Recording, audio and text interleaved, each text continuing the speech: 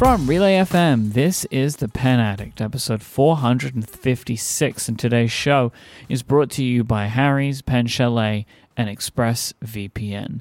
My name is Mike Hurley, and I am joined by Brad Dowdy. Hi, Brad. Hey, Mike Hurley, how are you today? I'm fine and dandy, my friend. How are you? I'm good. I feel a little bit lost, not just because we're a day behind in recording, but I feel like I'm doing follow-up from like 2 weeks ago. Because last week's episode was just, we're going to go with Chock-a-Block, Mike. It was a very full, fun episode, and this one is too, but there was like 2 or 3 items I didn't even get to last week that I want to make sure we get to today. But before that, just want to make sure you're good. Everything's good with you? Yeah, I'm a little discombobulated because we were recording, as you say, a day late, but yep, everything's fine. It does make for a weird It knocks schedule. Everything all over the place. It's very weird. It's very weird how just such a small change can make such a big difference. Did you have a nice break? I did. I took basically, I was gone for like 5 days, 2 days of travel, but like 3 days of just doing nothing. Like, it was nice.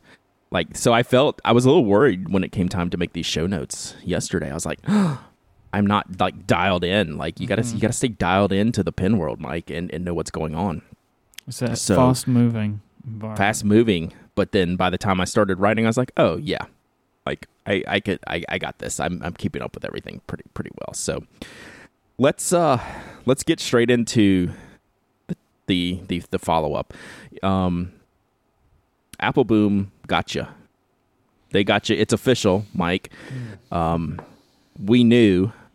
Well, some of us knew that this was probably an April Fool's joke on their new ink bottles and ink names and ink product and the fancy decanter that they had. Some of us, Mike, knew that it was probably an April Fool's joke. So how did you feel when they actually came clean with this? Well, I mean, at that point, I'd resigned myself to knowing that it was an April Fool's, right? You know, because after it had been pointed out to me, it became pretty obvious. I'm still frustrated about it.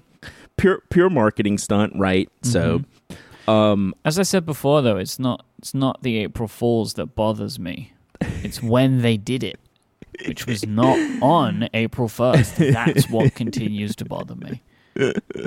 I'll have to follow up on that. I didn't have time to actually follow up to see if there's any like special Dutch rules that we needed to check into. I said I was going to do that. So good job by the Applebaum team. Of course, now the feedback was so great, as anticipated. Hey, maybe they will make their own ink. The only idea, like I said, is if they do, people are going to be yelling for this bottle, and they're not going to get it, are they? Unless they want to pay a lot of money for it. Yeah, that could be the special edition, right? Like they'll do 10 bottles of that, and you'll have to pay $200 for that bottle, but then the regular bottle will be like $20, right? Wasn't there a company that did a really ornate bottle like this? Like, and it was like a thing. And they were like wax sealed and all that kind of nonsense. I know I'm remembering something, but I can't remember who it was now. Yeah, there was a wax seal Was it one. Shea Bon? That would have been my first guess. I would put them up to it, right? They would be the ones that could do this because they already have that premium line, right? I think it was. And just to give you a bit of real-time follow-up from Marley's, who's one of the mods in our Discord, who is Dutch. There are no such rules. There are no like particular Dutch rules that would be in their favor at Applebaum for the travesty that they committed. I would disagree. If there are no rules, then they're playing within the rules. No, because the internationally accepted rules of April Fools is that it not only happens on April 1st, but in April. They did an April Fool in March. So if they just want to set a precedent for at any point during the year, they want to play a big trick on their customers, then go for it. But I don't think that was what they were going for. Gotcha. Okay, I'll give you this one. I'll give up the ghost on this one. Yeah, I won't let this one lie. So, you know, unless you really care about it, I wouldn't keep coming up with additional arguments on their behalf. Yeah. Fair enough. The one I did settle another argument between 2 episodes ago in this episode, Mike, is I did send Caroline Weaver of CW PE, Caroline Weaver Pencil Enterprises, a cease and desist about their use of orange on the new website. So I would like to read the letter my attorney sent to them real quick. This was Brad. Brad wrote this himself, and he was so excited about it. Are you sure? I think this is... Dear Caroline, I would like to take this opportunity to discuss with you the usage of the color orange in your site redesign. In the online stationery realm, I am the current owner of all shades relating to and representing the color orange. Please see to it that all images and references to this color are removed from your site post-haste. If not changed by April 1st, I will have no choice but to escalate this to my legal team at Citrus, Orange, and Tangerine Esquire for further guidance on how to resolve this matter. Thank you for your consideration. So I guess hope that your legal team doesn't try and get into the stationery realm at some point, or they're going to be in hot bother, aren't they? They're in big trouble there. So Caroline and I got a kick out of it. What was funny, she's like, when you sent that, I had been testing out the shade of orange on the site, and it was rendering differently on different browsers and different computers. So Caroline actually did change the orange to a more CWPE accurate vermilion shade. So I take this as a W for me. Right, like she had to make a change to more accurately represent the color. I feel like this was a win for me. I have asked my law team of Citrus, Orange, Tangerine to stand down. I mean, what I would say is, if you consider what has happened here to be a win for you, then I think that you deserve that win, because this is amongst the smallest of victories. I mean, I feel like I'm 2 for 2 in this episode so far, but I think some people might disagree. But I'm feeling good. So I'm actually feeling better about the Emilio Braga notebooks that I got, which was the real impetus for me talking about CWPE a couple weeks ago. I wanted to get those notebooks. They're super fancy and nice, and they're not that expensive. So I got to test them out. I don't know that they're going to be fountain pen friendly notebooks necessarily, right? But I am pretty ecstatic with how they look and how they feel and how they're made. So we'll do that. Third bit of follow-up. I talked with the new owners of Retro 51. Okay. Is this different to the conversations you've had? Because I know you had a brief conversation before, right? Well, we've had an email chat. Okay. Right. So we've done emails saying, hey, here we are, just wanted to say hi, give us a couple months. Because we were talking about, wanting to talk with them, maybe interview somebody. And they're like, give us, let us get settled in a little bit more. Because we contacted them, the day of or the day after the announcement. Mm-hmm. They wanted to get settled in. And what I wanted to do is just have, an introductory call. So we set up a Zoom. There was 5 of us, myself. And then it was the new owners, which are Adam, Jeff, and Joe.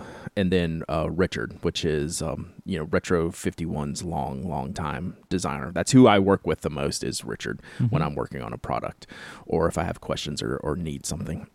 So we all got on a Zoom, I don't know, a week ago or so. And I had no expectations going in. Like I said, this wasn't an interview. This wasn't anything but, hey, this is who we are. This is what we're doing. Kind of thing. Yeah. It's getting to know you session, and I thought it went really well. They are definitely all in on this.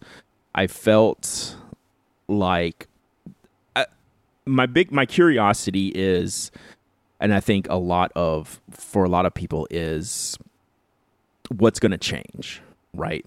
New owners. Let's see, are they going to change things? And the feeling I got from talking to them is that there will be almost no change in what the outside world knows as Retro 51 is the feeling I got. They wanted to be a steward of the brand, right, of the existing brand, and see it forward to continue being what it is right now, and then continue that on. Not, put their own stamp on it, right? Not say, hey, we're Adam, Jeff, and Joe, and this is our version of Retro 51. They want to take Retro 51 as it is, continue the successes that they've had. one of the things they mentioned, which, they didn't have any control of the number of launches last year, and they know that was far, far too much. So I think we'll see a more normal Retro 51 cycle going forward. I hope kind we of do, seemed right? like they were clearing out the old business, right? Like yeah, the previous clearing owners. the ledger. Settling all family business, as they would say. Mm-hmm. So now I think they're in the position to move forward. I think we'll see some work on some of the existing popular lineups that they have. I've done a Retro 51 Pen Addict model for 4 years in a row now, I think. And I was thinking about just skipping this year.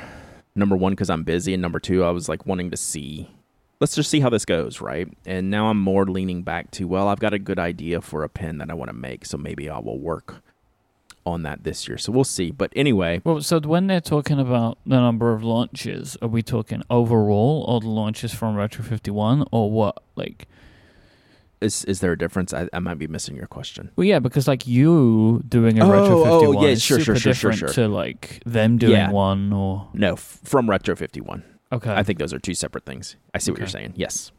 So they're not gonna like necessarily slow down on the store exclusives. The influencer pens, all that kind of stuff is probably going to remain.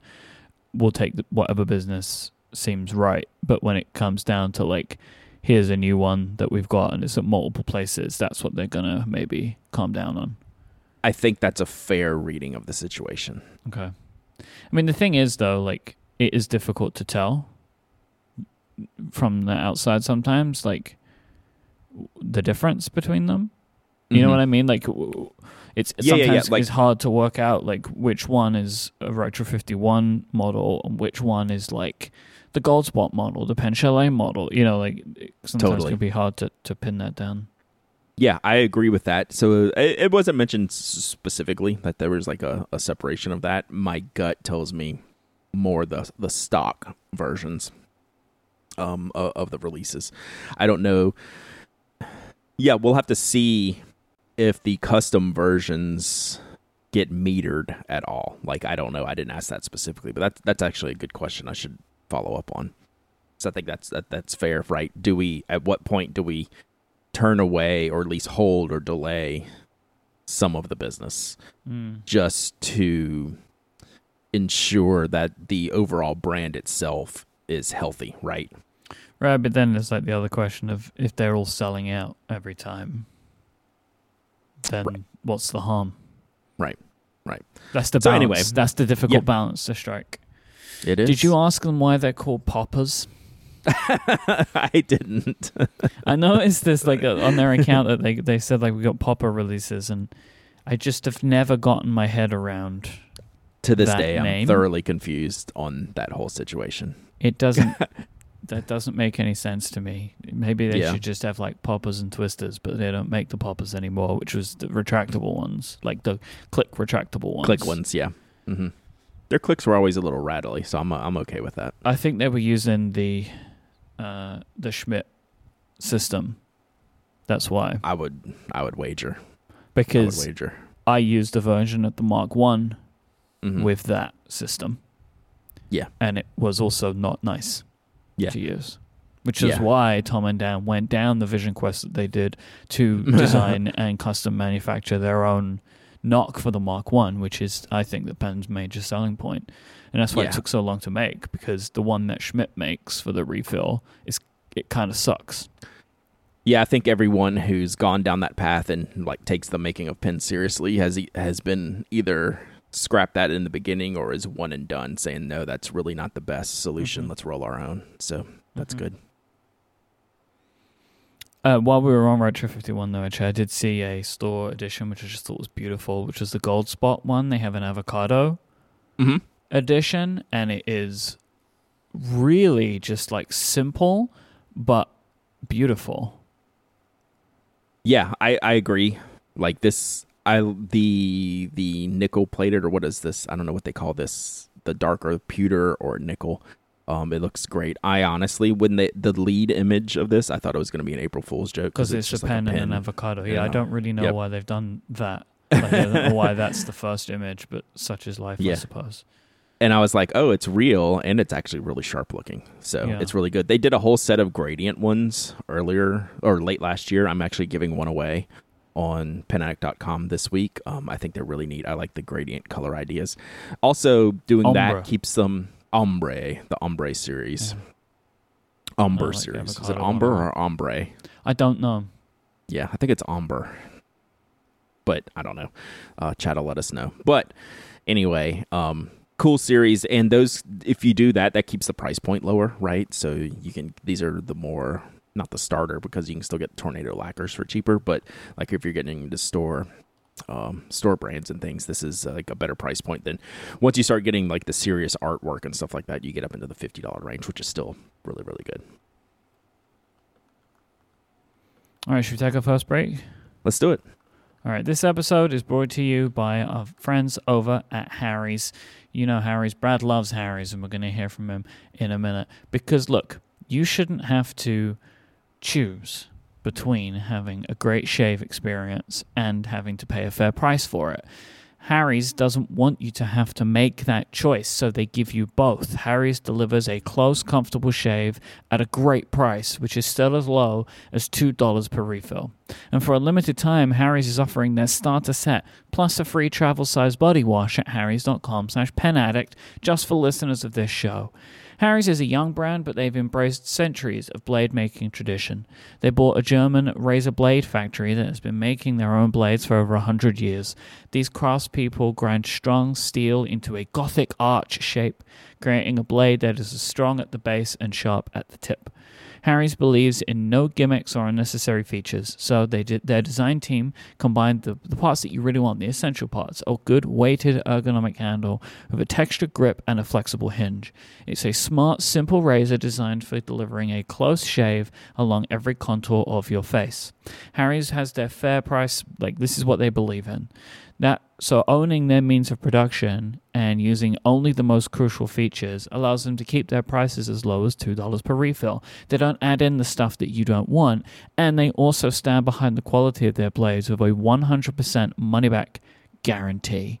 Brad, can you tell our listeners a little bit about Harry's? Have you ever been to the beach, Mike? I have. So I was at the beach this week, and you go out. It's sunny. It's warm. The wind's blowing, so your neck tends to, can get a little crispy from the sun, can get a little, little dirty, let's be honest. And you go home, for the evening, and you want to clean up that neck, and you're like, man, this is going to be terrible. Like, I've got sun, I'm sunburned, I'm filthy, and I'm going to hate shaving when I get home from the beach. But not with Harry's, Mike. The Gothic arch, let me just tell you, the Gothic arch after a sunburn and a beach trip just glides so smoothly. And the Harry's shave cream that I use, it just makes for the perfect shaving experience, no matter the events that took place on the beach. Mike, I can just, I know that Harry's is going to take care of me when I need to look my best. How could you hear that and not want to try it out for yourself? Well, Harry's have an exclusive offer for listeners of this show. You can get their Harry's starter set and body wash right now at harrys.com/penaddict. This is for all new customers. You'll get a 5-blade razor, weighted Truman handle, foaming shave gel, travel blade cover, and that travel size body wash, so you have even more to try out. There has never been a better time to try Harry's. Go to harrys.com/penaddict to redeem your offer today for new customers. Our thanks to Harry's for their support of this show and Relay FM.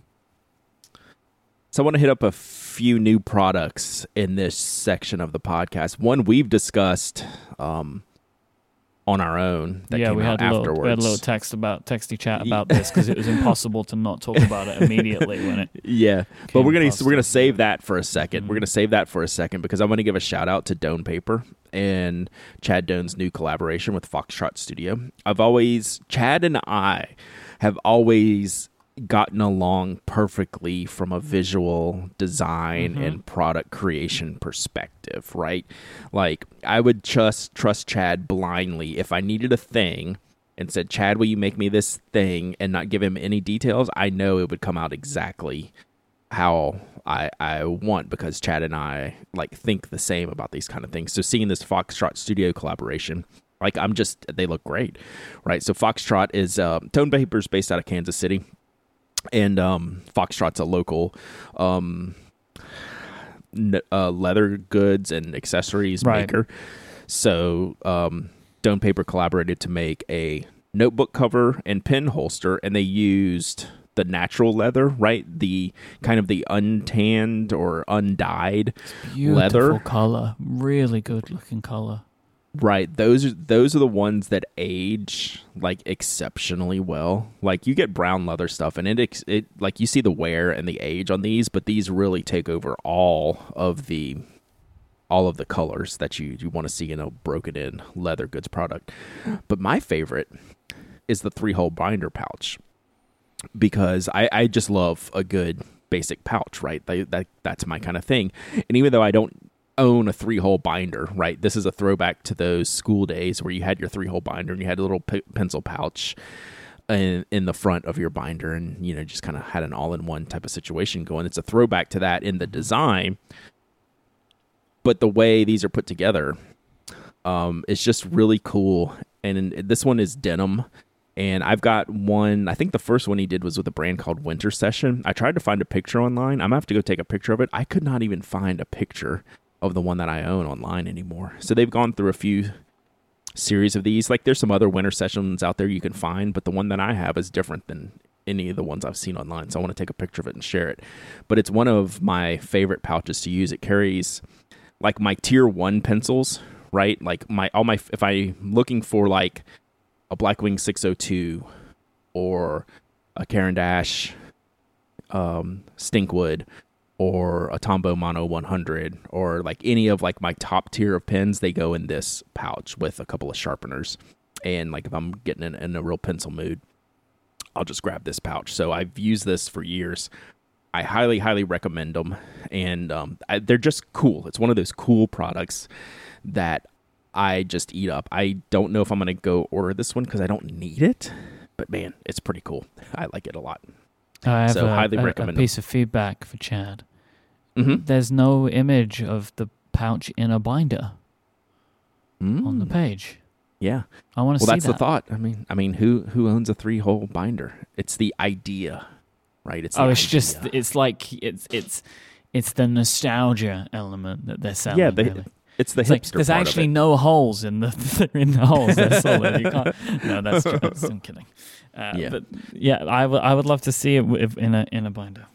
Yes, I'm going to take a picture of mine, not in a binder, because mine is all black, heavy canvas, black patch, gold zipper, gold rings, which the ones you see from the previous Winter Session collab, there's a burgundy canvas. I think there's a different black canvas with some different stitching, but the one that I have, I couldn't find a picture of, so I want to make sure to share that online since I'm talking about it. Just haven't had a chance yet before recording, but I will do that after recording today. But let's get to the real product we want to talk about, Mike, the Sailor 110th Anniversary fountain pen. This came out, I think, probably the afternoon after we recorded last week. It seemed like it was almost immediate, right?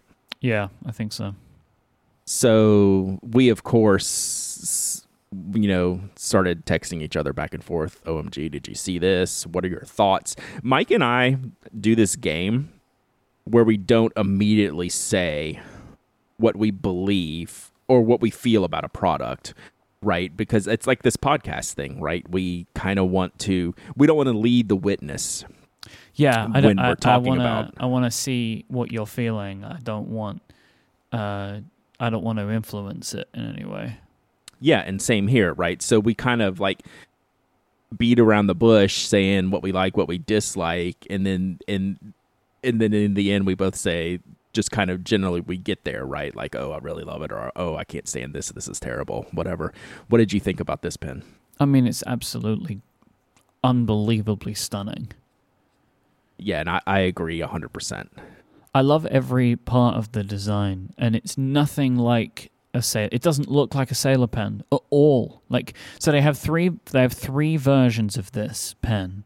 and I think they're all limited to 110 units, and they vary quite significantly. Sorry, 1,100 units. Yes, is there's the, one yes, that's 100 okay. and one that's 1,100. Yeah, there's one of them, which is the mega expensive one. There's 110 of them. And then there are two versions where they have 1,100 of them. The one that there is 110 of, isn't that it's multiple tens of thousands? How much is that? So I think it's like 5,500 US, like $5,000. Yes, you're right. Because it's got a gold, basically it's got a gold belly band, and it's not like a little thin line. It's like an inch wide strip of gold. And then the other ones are like $1,000 or something. Yeah, I think a little over 1,000. And they don't look like sailor pens at all, which is not even so remotely intriguing. But there's something about it which is very nautical to me. Like, they kind of look like pipes or something, like on a ship. And then they also have this new kind of what they're calling a lid plug. It's a great. At least that's name. how it's translated. It's probably a better thing to say. Yeah, remember Google Translate. Google. I've forgotten that because Google translates automatically, so sometimes I forget. But this is like a new finial, basically. I mean, it's an accurate description. Yeah, and the two different models have it done slightly differently. The more expensive one, the sailor logo is kind of suspended in this like acrylic disc, and on the other ones, the acrylic disc sits on top of the sailor logo, and it's very like porthole kind of look to me. All I'm gonna say is, I would personally be really intrigued for if this is the beginning of a new sailor design language. Historically, it's not going to be based on their previous 5-year anniversary releases, right? I have the 105th, which was the black and blue striped ebonite, and it's this longer shape. It's kind of not really a king of pen. It's got some different tapers and some different angles in it, and I've never seen anything like it since. So I think they use this as their playground, and I agree with you that I would like to see it. I don't know that history dictates that we will. But the times are different, though. Times are different, right? New owner, right? Yeah. So I mean, and they already rebranded as well. Kind of, right? They remade their logo, so right. They made a swirl. They made a swirled ebonite king of pen this past year. Yeah, or I don't know if that was earlier this year or late last year. The orange and black one, really, really beautiful pen, still in the king of pen shape, but this shape is very different, right? Couple of things. One, I think you're spot on. This is a very nautical feeling pen. With just the shape. I don't know why, right? I'm with you. I can't say why. It also I'm not a sailor. Like a telescope to me as well. Yeah. So I wonder how the grip section feels, because there's a pretty good taper on it. Like, this is one I'd want to try if I was interested. Like, I'm not interested in buying this whatsoever. There's a bit of a step as well, which is quite aggressive from the body to the grip. Pretty good barrel step there. Yeah. But it depends on the size of the pen. Like, how big is this pen? Like, the 105th that I have is a large pen, bigger than King of Pen. The finial 163 millimeters. So 16 centimeters. So what's that in inches? So 5 to 5 1/4 or 5 1/2 is like a standard length. Yeah, about 6.2 inches. So that's pretty. It's a big pen. Which they're gonna make, like this limited edition. They're gonna make it big. The finial is definitely a love-hate thing, right? I'm with you where I love it. I love both styles, like the floating anchor on the expensive end. It's the expensive one, or the flat gold anchor on the other one. I'm good with either one. Like, I've already liked the Sailor Lighthouse look, right? That clear ends on the pen. So this is a different take on that. What I really like is, I don't know what you want to call it, the ring around the top, like just under the finial, like the way it pokes out. Like it's a roll stop. It's not a roll. Is it a roll stop? Yeah, I don't know that it would stop it anything on the product page. That it's a roll stop. I like that design. Yeah. I could see, give me the traditional flat anchor finial with that roll stop in like a Pro Gear, right? With this type of design.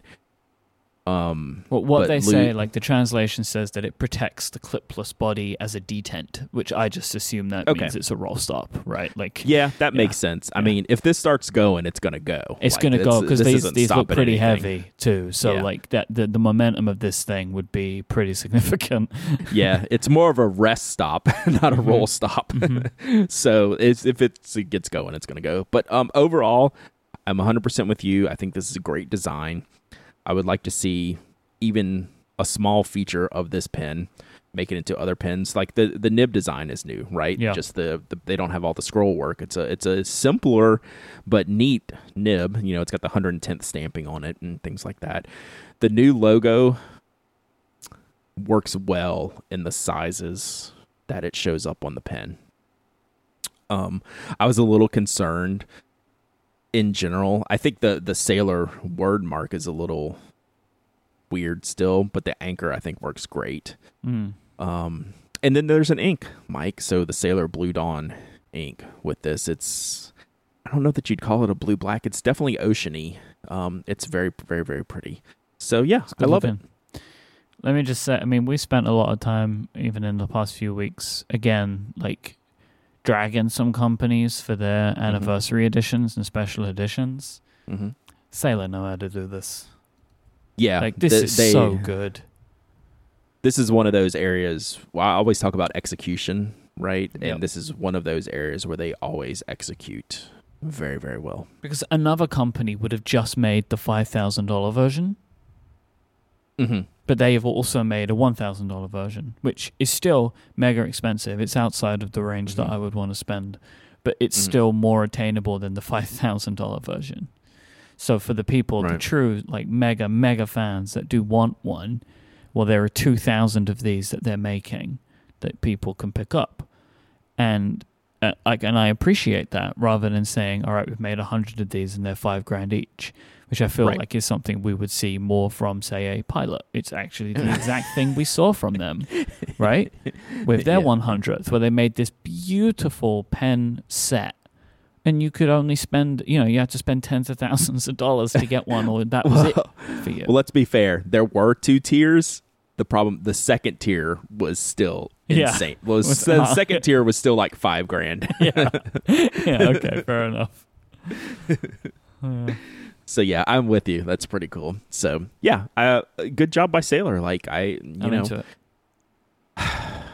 Talk about like, there's always something. That's we get ragged on for talking about Sailor all the time, but they're always up to something that's worth talking about. In my opinion, we'll do you a deal. We'll stop talking about Sailor when they stop doing interesting things. Until that point, we're gonna keep doing it. Yeah, and it doesn't mean interesting good, because we'll talk bad about them just as much, because there's so much. There's so much. All right, Mike. Speaking of expensive pens, I've got a problem. Okay. So we had this weird conversation with my wife on vacation. Can't remember if it was I don't think we were driving home. I think we were like driving back from the beach one day, and I always, like, I'm one of those, like, I kind of, she knows when I'm in a good mood and a bad mood. I kind of wear it on my sleeve a little bit. And I was a little bit, there's things going on, whatever.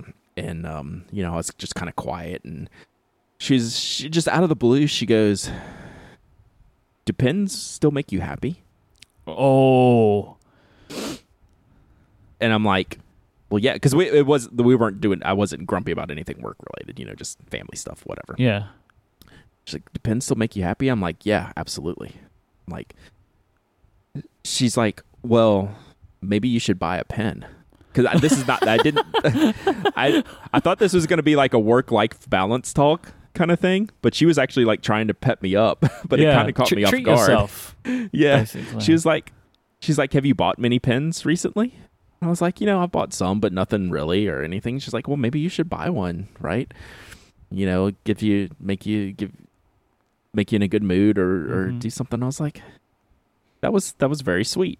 That's a nice like, thing, this was not, I did not see that coming from the initial statement. There were two avenues where it seemed like this conversation was going, and it didn't go through either of them, right? Nope, not at all. Which I should have known, because like I wasn't grumpy about work or anything. I love my job and like everything's going wonderful. But she's like, well, maybe you should buy a pen. Then maybe that'll does that make you happy? Will that will that give you a little boost? And I'm like, yeah, maybe I'll do that. So there's this pen that I've been following on Instagram, Mike, and I just want to before I share the name and share the link, I want y'all to know, one, this is a very expensive pen, and two, I am not even close to thinking about buying one yet, but I'm watching them. This is what I do. Like, we're going to spend some time, and the brand is called Toma, Tohma. So basically this was like when you were thinking, I should buy a pen, like your mind went to what are the things that I have been like eyeing up anyway and kind of just like checking them out. Fair enough. Yeah. So I haven't done all my research. This is one of those pens that if I do buy it, it'll be like 2 years from today, right? Like I'm going to take my time, figure out what the brand is about, figure out how they make them, save money, because I think the cheapest one I've seen is about $1,500. Yeah, I'm looking at these online now, and they seem about that kind of. They're like between $1,500 and $3,000. Yeah. But what they represent is 100% my aesthetic, right? Like, this is a Brad style of pen, not necessarily the Rodden one, right? That one's not super my style, but the basic ones and the ebonite ones and the translucent ones. And these are a fully handmade pen, like from the mechanisms. You scroll through there. Fiber one. I don't like that. Yeah, that wouldn't be my move. And I think those might be the lower, the air quote lower end. They are the cheaper ones, yeah. Yeah, like that one's not my style, the other ones are. But then you like go through their Instagram and they have like these ebonite feeds, and maybe they like the comments or the text from the ebonite feed post is like, hey, maybe this can be an avant-garde ink feed. So this is like a highly custom one-off. Like if I ordered one, it would probably take a year or more to make, and it's very expensive. But I'm looking, like I'm watching. So if my wife wanted to know what's got me excited these days and what pen would do the trick, it would be one of these. But now we start the process, right? I feel like I have a real like love-hate relationship already with this logo. It's 100% the logo. Is it Toma? Because the logo, I'm going to go with Toma, but I don't know for sure. Because I really like the logo itself, but I don't know if I like it on all of the pens. It's kind of weird. Very much a statement. Yeah. And I am with this. I love the logo, and here's why. This is such a small batch kind of piece of art that I'm good with the artist wanting you to know, hey, Toma, right here. As opposed if Pilot did this or Sailor did this or Kaweco does this sometimes, I'm more like, oof, like we could choose not to do that on this one. That would be okay if you chose not to do this. I would be fine with that. Yeah. I feel a little bit differently in this situation. I think there's a genuine benefit around the fact that the logo is actually cool. Right. If they didn't have a nice looking or like an interesting looking logo, then we'd be having a different conversation. It's just because it is so prominent on the pens, it just fits some of them better than others. Like Chris in the Discord is saying it's very early 2000s retro car kind of vibe, which I think might make sense for them aesthetically, considering they have a bunch of carbon fiber pens. Like that might be an aesthetic of theirs that they're actually going for. Right. Now, I have literally never heard of this company ever. Yeah. Ever. Yeah. Is that expected? Yeah, totally. Like they just came on my radar probably in the last 6 months. I think people sharing their pictures and just seeing some of the uniqueness. I think the first ones I saw were some of the carbon fiber ones, like because they have a more of a racing stripe feel to them. Like they look like they kind of go together. Mm-hmm. They photograph very well. But then I got into it and saw some of the ebonite ones and saw some of the, like it's, a lot of it's ebonite and urushi. Like these can get up in the price. But I am kind of fascinated by them right now. So this is a situation I'm monitoring. Like when I did that with the Nakaya, it took me almost 2 years to like pull the trigger, right? You got to do your research, save your money, figure out what model, do you like and things like that. So something I'm watching. I'm guessing the likelihood of you trying to see one of these in person is very slim. Maybe Tokyo 2022. Oh, don't even. I'm too excited about the prospect of that trip to even think about it. That would be my time frame, right? To give me the time for the research and the setup and all that. So are they based? Saving of money. I'd assumed that they were based in Japan. Yeah, it's a good question. I don't 100% know. Okay. So anyway, this topic came from a weird place, but it was kind of fun, and it's something I've been thinking about is, have I bought a pen for me recently? And I probably have, but like nothing that's like totally sticking out. So well, let me see if I can help you with that, Brad. Maybe you can buy something a little bit more immediate. Mm-hmm. By going to our friends over at Pen Chalet, because they have what you're looking for, Brad Dowdy. They have fountain pens, rollerballs, ballpoints, mechanical pencils. They have inks. They have carrying cases, refills, fountain pen converters. They have all the products you're going to want and all the accessories to go with them from so many brands, too many to name, and it's adding new stuff all the time. It's one of the things that I love about Pen Chalet. Every time I go there, I'm finding new products that I haven't seen before, new releases from my favorite brands, and new products from brands that are new to me. So there's always something to check out, and they're always doing great discounts as well. Every couple of weeks, you're going to find some kind of special deal, some set of sales over at Pen Chalet, let alone the special offers that we have just for Pen Addict listeners. Pen Chalet sell internationally. Now, they have great shipping rates, but if you're in the US, they do free shipping on orders of over $50. I mean, that's easy to get over $50, surely. Pen Chalet has low prices on high-quality pens, and they offer a 100% satisfaction guarantee. So, go right now to penchalet.com. That's penchalet.com. And there's a link at the top of the website. It says podcast. If you click that, use the password PenAddict, and you will get a code that you need to save 10% on anything at any time at Pen Chalet, as well as getting to see a selection of offers just for Pen Addict listeners. What's catching your eye? I can't get over how good these Cross ATX fountain pens look. We mentioned them a couple weeks ago when Pen Chalet sponsored.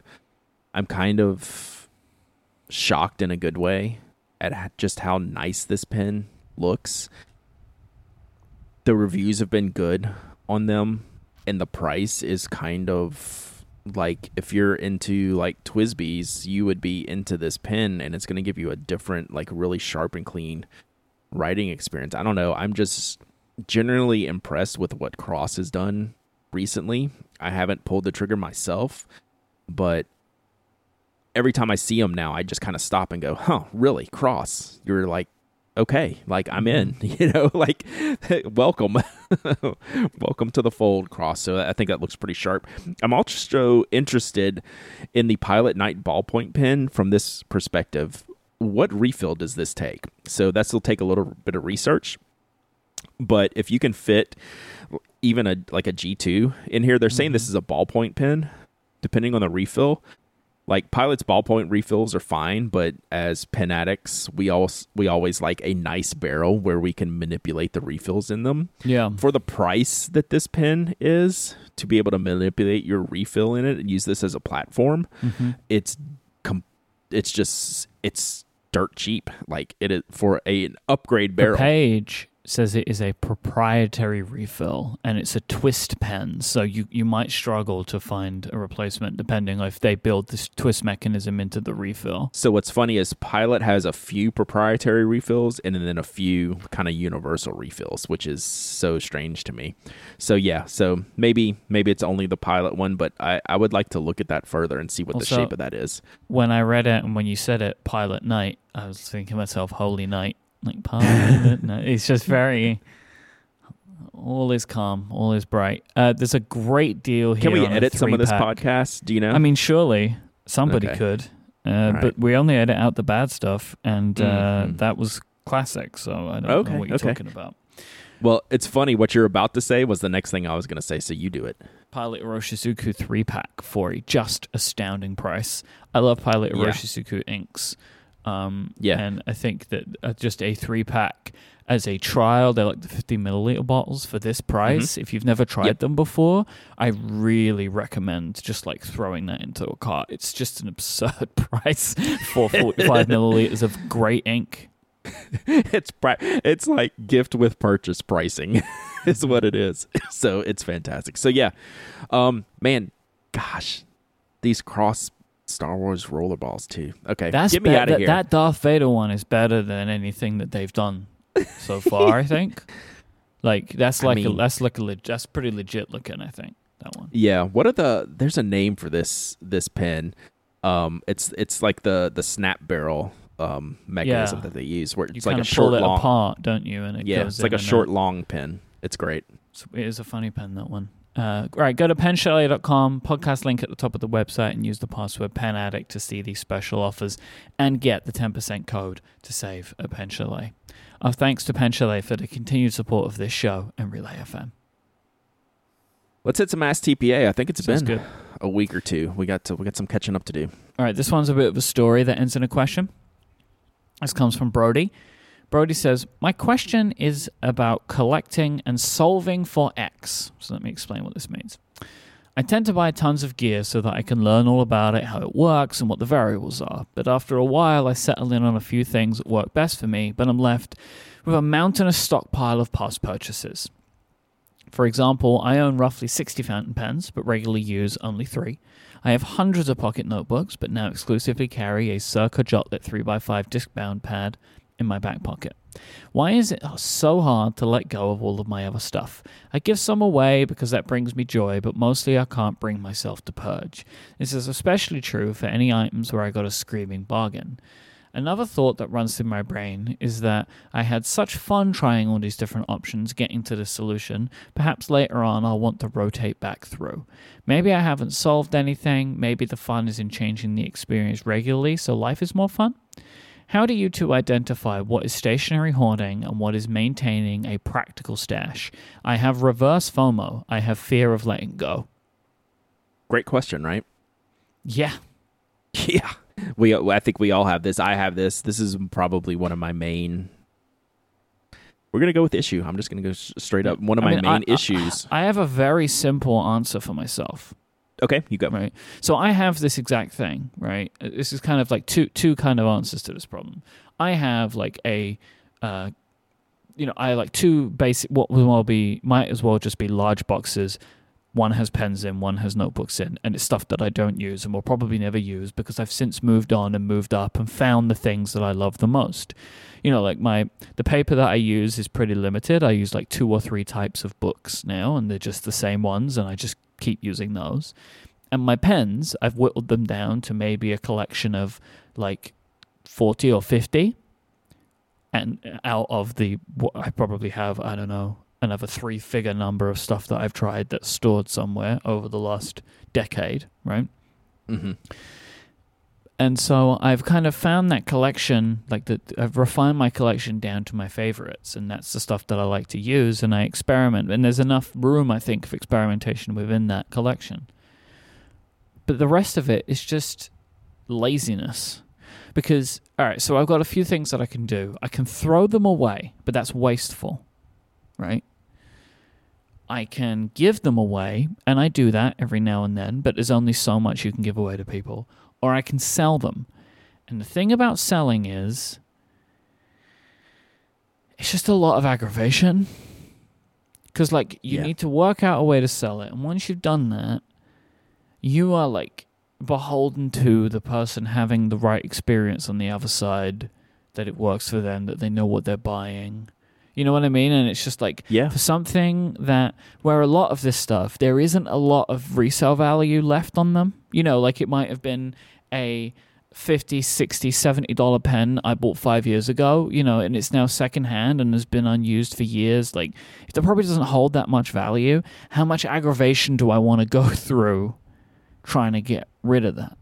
So that is why I end up with this big collection of pens in the $10 to $150 range, because I don't really know what else to do with them rather than just keep them and every now and then appreciate that I have this collection and look back through it nostalgically. Mm-hmm. Yeah, I agree with almost everything you said there. It's sometimes like the effort to do it is is not worth it. And, you know, I'll tend to do it in batches when I do it. It's, you know, hasn't been more than like once a year, but like I might grab like 20, you know, pens or so and do them as a batch where I commit to, okay, sorting out that these are the pens that I want to sell. And the only thing I have done this with is my field notes. Yeah. So Adina has for me sold off all of my unopened packs. Mm-hmm.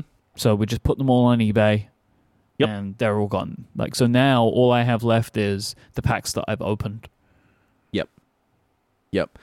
I think you some days you just have to just like rip off the Band-Aid and do it though, because you end up in this situation, you know, that Brody's talking about, and the hardest part is deciding what to keep and what to let go.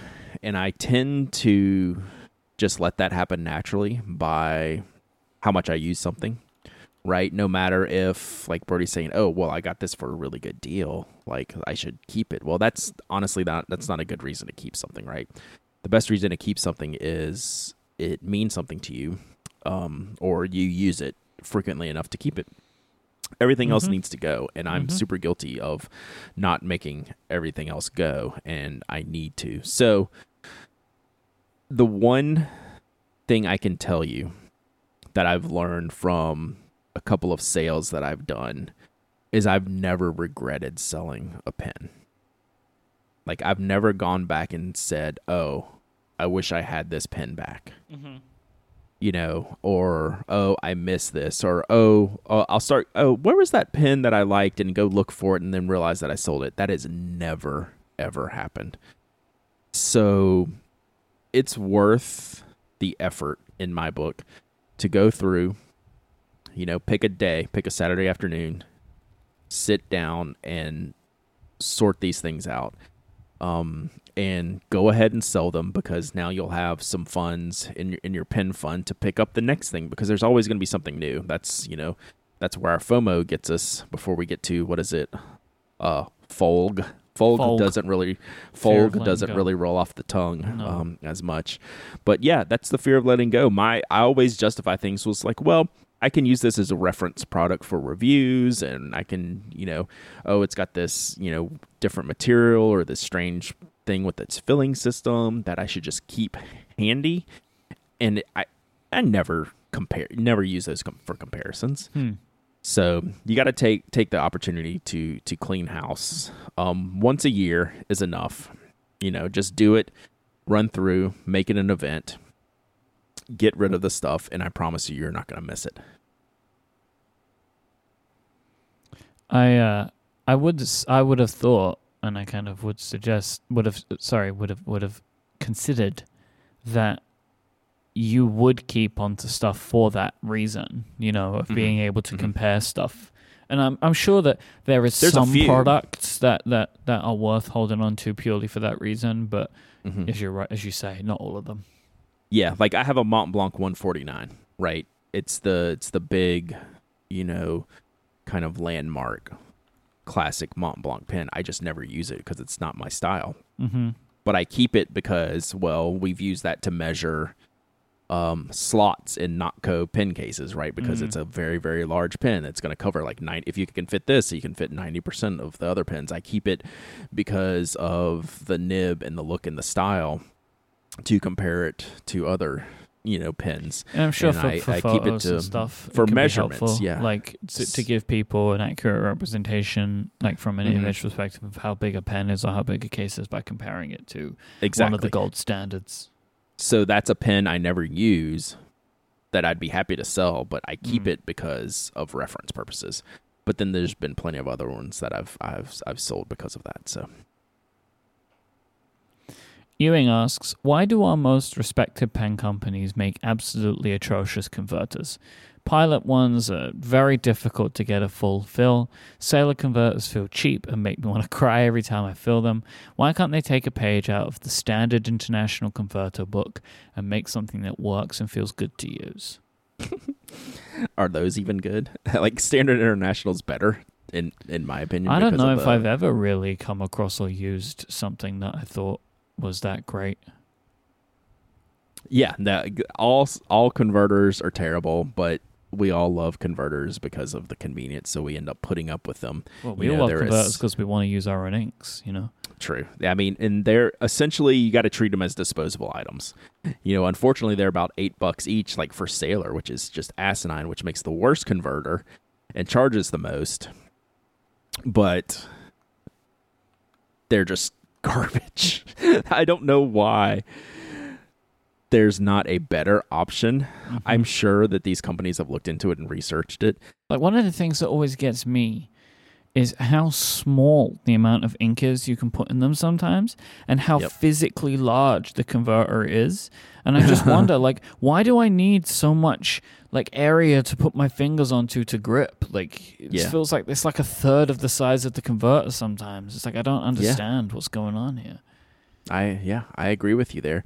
Like, does that part need to be that long? Yeah, I don't know. I mean, there's a lot of chat in the chat rooms that the companies want to make sure they fit their old pens.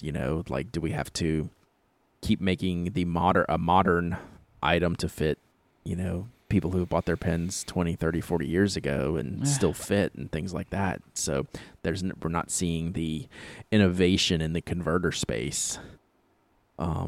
Honestly, I think if that's the reason, it's a bad reason. Like, you can make two different ones. They're cheap parts, I agree, but you're like, the historical companies are never going to agree to that, right? Pilot is never going to turn off that customer base, right? No, but they can still make the old one. Yeah. Right. I don't know. It's a bad product that's necessary, so I just treat them as disposable. And when one makes me mad, like, I'll get some platinum ones that don't twist well anymore, and I'll get so angry, but I'll just end up chunking them and using another one. And then if I run out somehow, which I never will, I'll just buy another one. But they're just bad. There's nothing good about converters except ease of use, right? And so your other option is companies to never make converters and only make piston fillers and charge $500 for all their pens. So yeah, or just cartridges, and the cartridges are all proprietary, and you can only use the inks of the companies that make the pens. Yeah, yep. So there you go. Yeah, it's there's no good answer to this. They all suck. This episode is brought to you by ExpressVPN. How did you choose which internet service provider you were going to go with? The sad thing is, so many people don't have any choice, because ISPs have tons of control in the regions that they serve. Then they use this control to take advantage of customers. They can put data caps in, they can put streaming throttles in, all that kind of stuff. The price can be too high. But worst of all, many ISPs can log your internet activity and sell that data for advertising to other companies. So you could protect your devices like I protect mine with ExpressVPN. This means that ISPs wouldn't be able to see your internet activity. So what is ExpressVPN? Well, it's a simple app for your computer or smartphone. It encrypts all of your network data and tunnels it through a secure VPN server so that your activity stays your activity. Just think about how much of your life is on the internet. Every website you visit or video you watch, all this data can be collected up about you without your permission. That's the reason why I use ExpressVPN. It's one of the many reasons I use ExpressVPN, actually. Like, I also use it for, so I have this issue all the time where I'm trying to read an article from an American publication, and I go to the website and like, oh, you're in like Europe, so you can't come to our website. No. So then I fire up ExpressVPN. So like you do, you just download the app, tap one button on your device, and you're protected. But you can also say, hey, tell the web that I'm in a different place, so I can set my location to the US, and then I can read that content. It's so simple. It's really easy to do.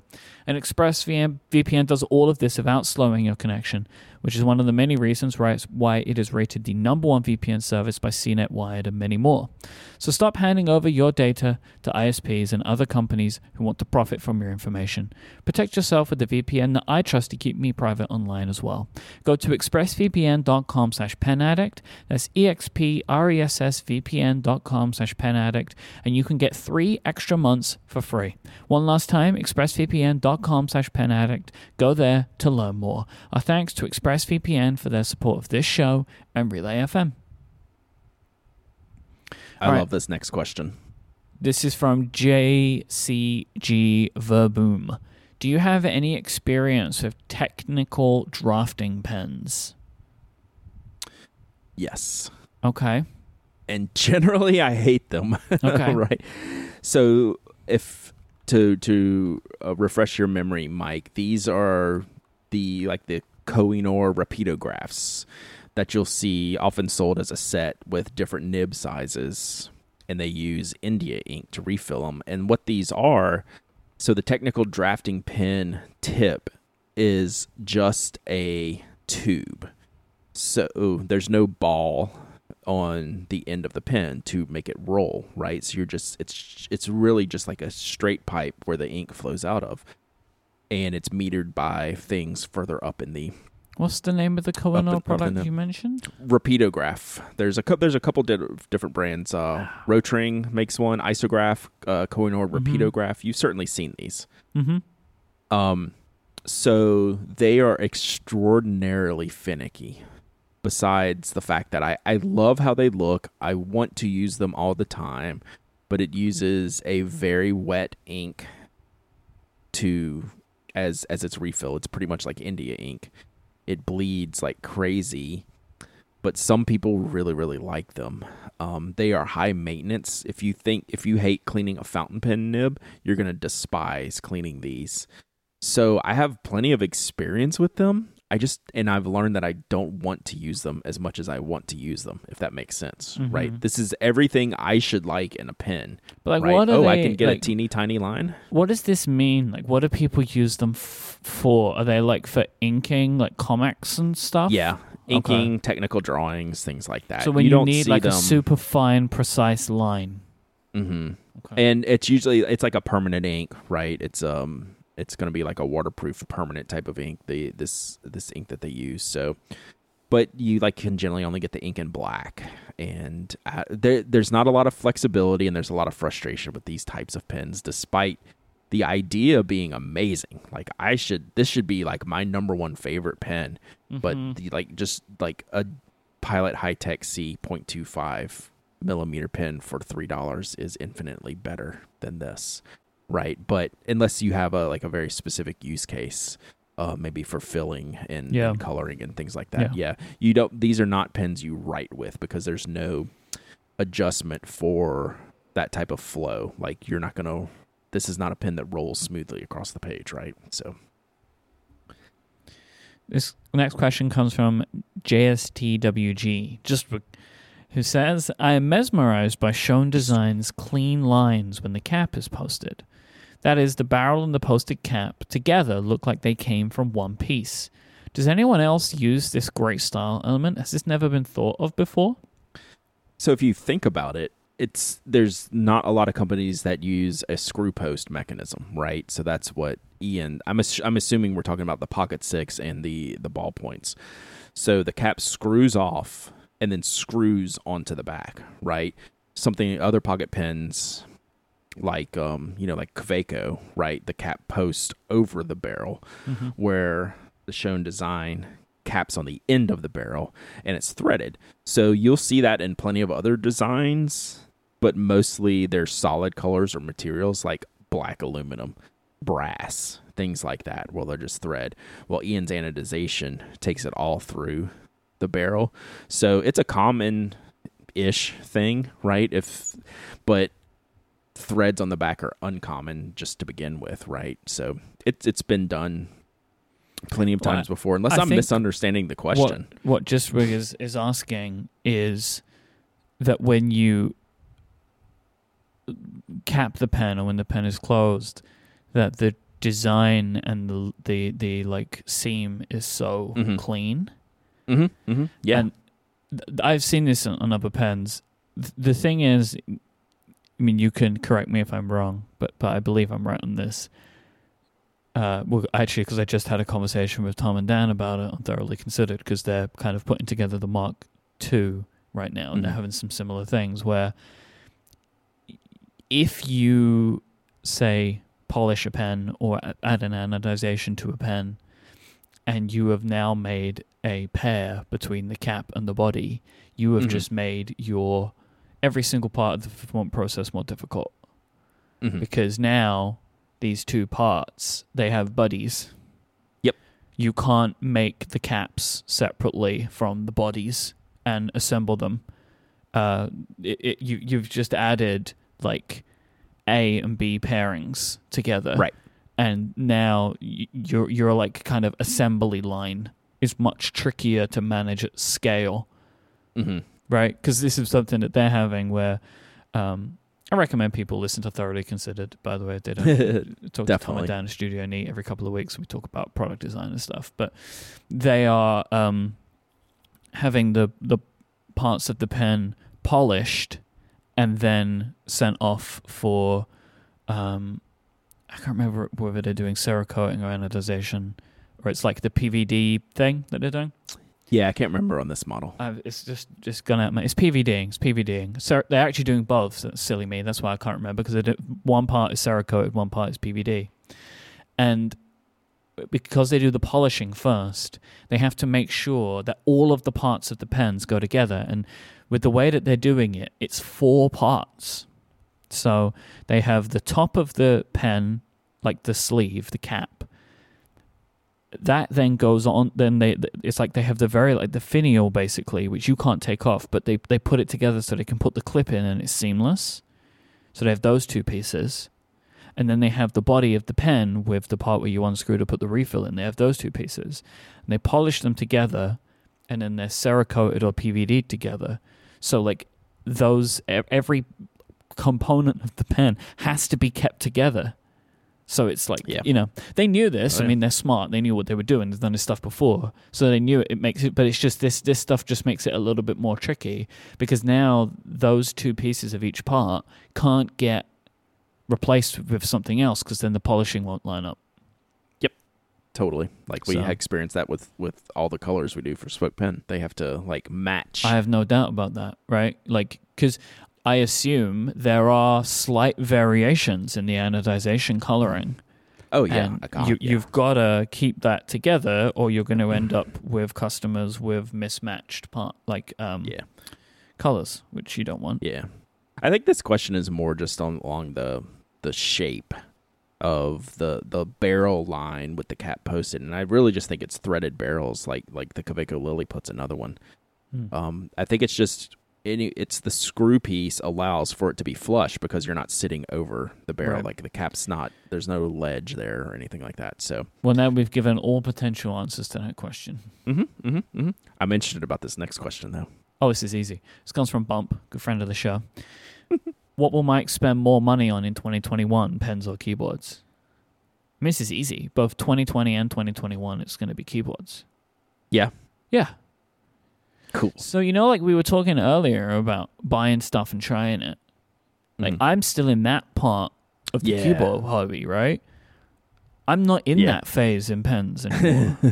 Like, last year, I maybe bought a couple of pens, like Max, and that's the same this year. Like, I just have less coming my way now, Well, you're content.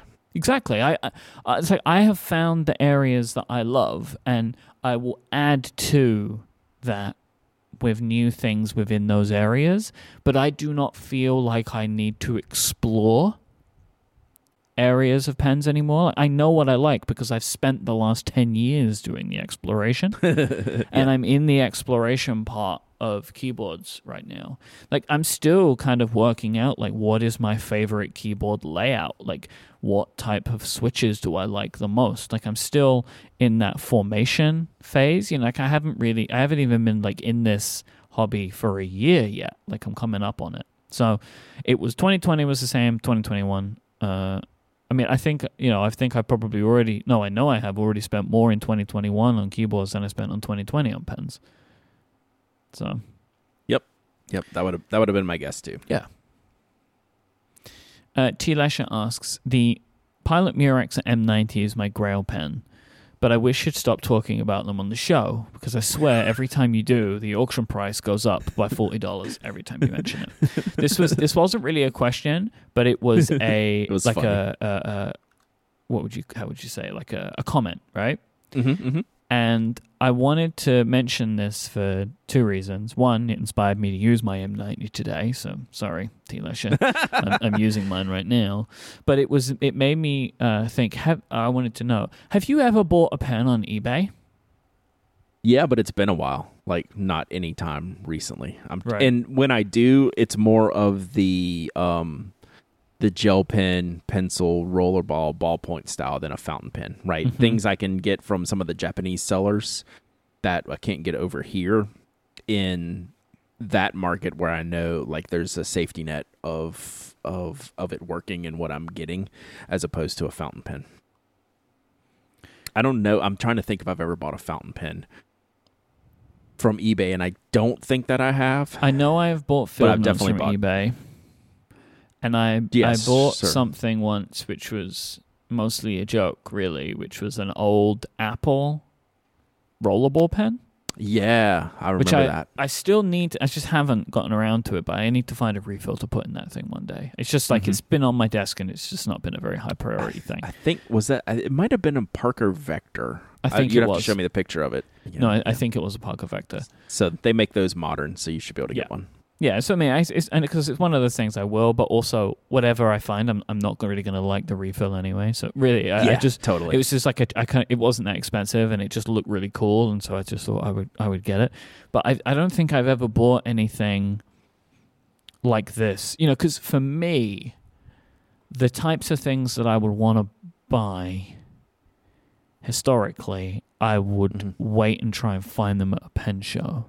Exactly right. Because then I can see it and touch it and make sure that it's good and ask questions about it rather than spending the money on eBay. Yep. So I guess that's a good answer as to why I probably haven't bought a fountain pen via eBay. Because I feel like it's pretty unlikely that there is a pen that I would want that I could get on eBay but couldn't find at a pen show. Right. I feel like the likelihood of that is pretty slim, right? That there's something out there which is like frequent enough that someone would sell it on eBay, but would not be able to get it on from a reseller, from a vintage seller, from anyone on a pen show. I think it'd be pretty strange. Yep. And like, I haven't bought as many of the standard cheaper, gels and pencils on there because there's a lot more access to those just in the broader market these days where I don't have to do that. So there you go. But Murex M90, sorry about that. We're not going to stop talking about them either. I will say though, if you ever find one for a price that is okay for you, just do it. Yeah, I would. If you can afford it. Because it really is stupendous. I'm using it today, and it's like, how is it so good? We'll never understand. Just is. Yep. All right, that is it for this episode of The Pen Addict. If you would like to send in a question for us on a future show, just send out a tweet with the hashtag AskTPA. You can also use !AskTPA in the Relay FM members Discord, or you can email them to hello@penaddict.com. If you want to find Brad online, you can go to penaddict.com, knock.co, spokedesign.com. You can also find Brad on Twitch on Tuesdays and Thursdays at 10 a.m. Eastern. As we are recording this right now, Brad's been doing something very weird because this is usually his streaming time. So he has been streaming on Twitch his side of the podcast, which I assume is a horrible Twitch experience. It's got to be terrible. You got to keep those. You got to keep the schedule intact, right? That's right. Big fan of the schedule. You can find Brad. He is at Dowdyism on Twitter and Pen Addict on Instagram. I am iMyke, IMYKE. I recommend you go to cortexmerch.com where you can pick up a theme system journal, and we have a notebook product coming very soon. I teased it on my Instagram stories today and on the Cortex brand Instagram stories as well if you want to see a little bit about that. Before we go, let me tell you about another show here on Relay FM called Automators. If you want to make your devices do more for you, join David Sparks and Rosemary Orchard at relay.fm/automators or search for Automators wherever you get your podcasts. You're going to find out a bunch of great information about how to make your technology work for you, which is pretty great.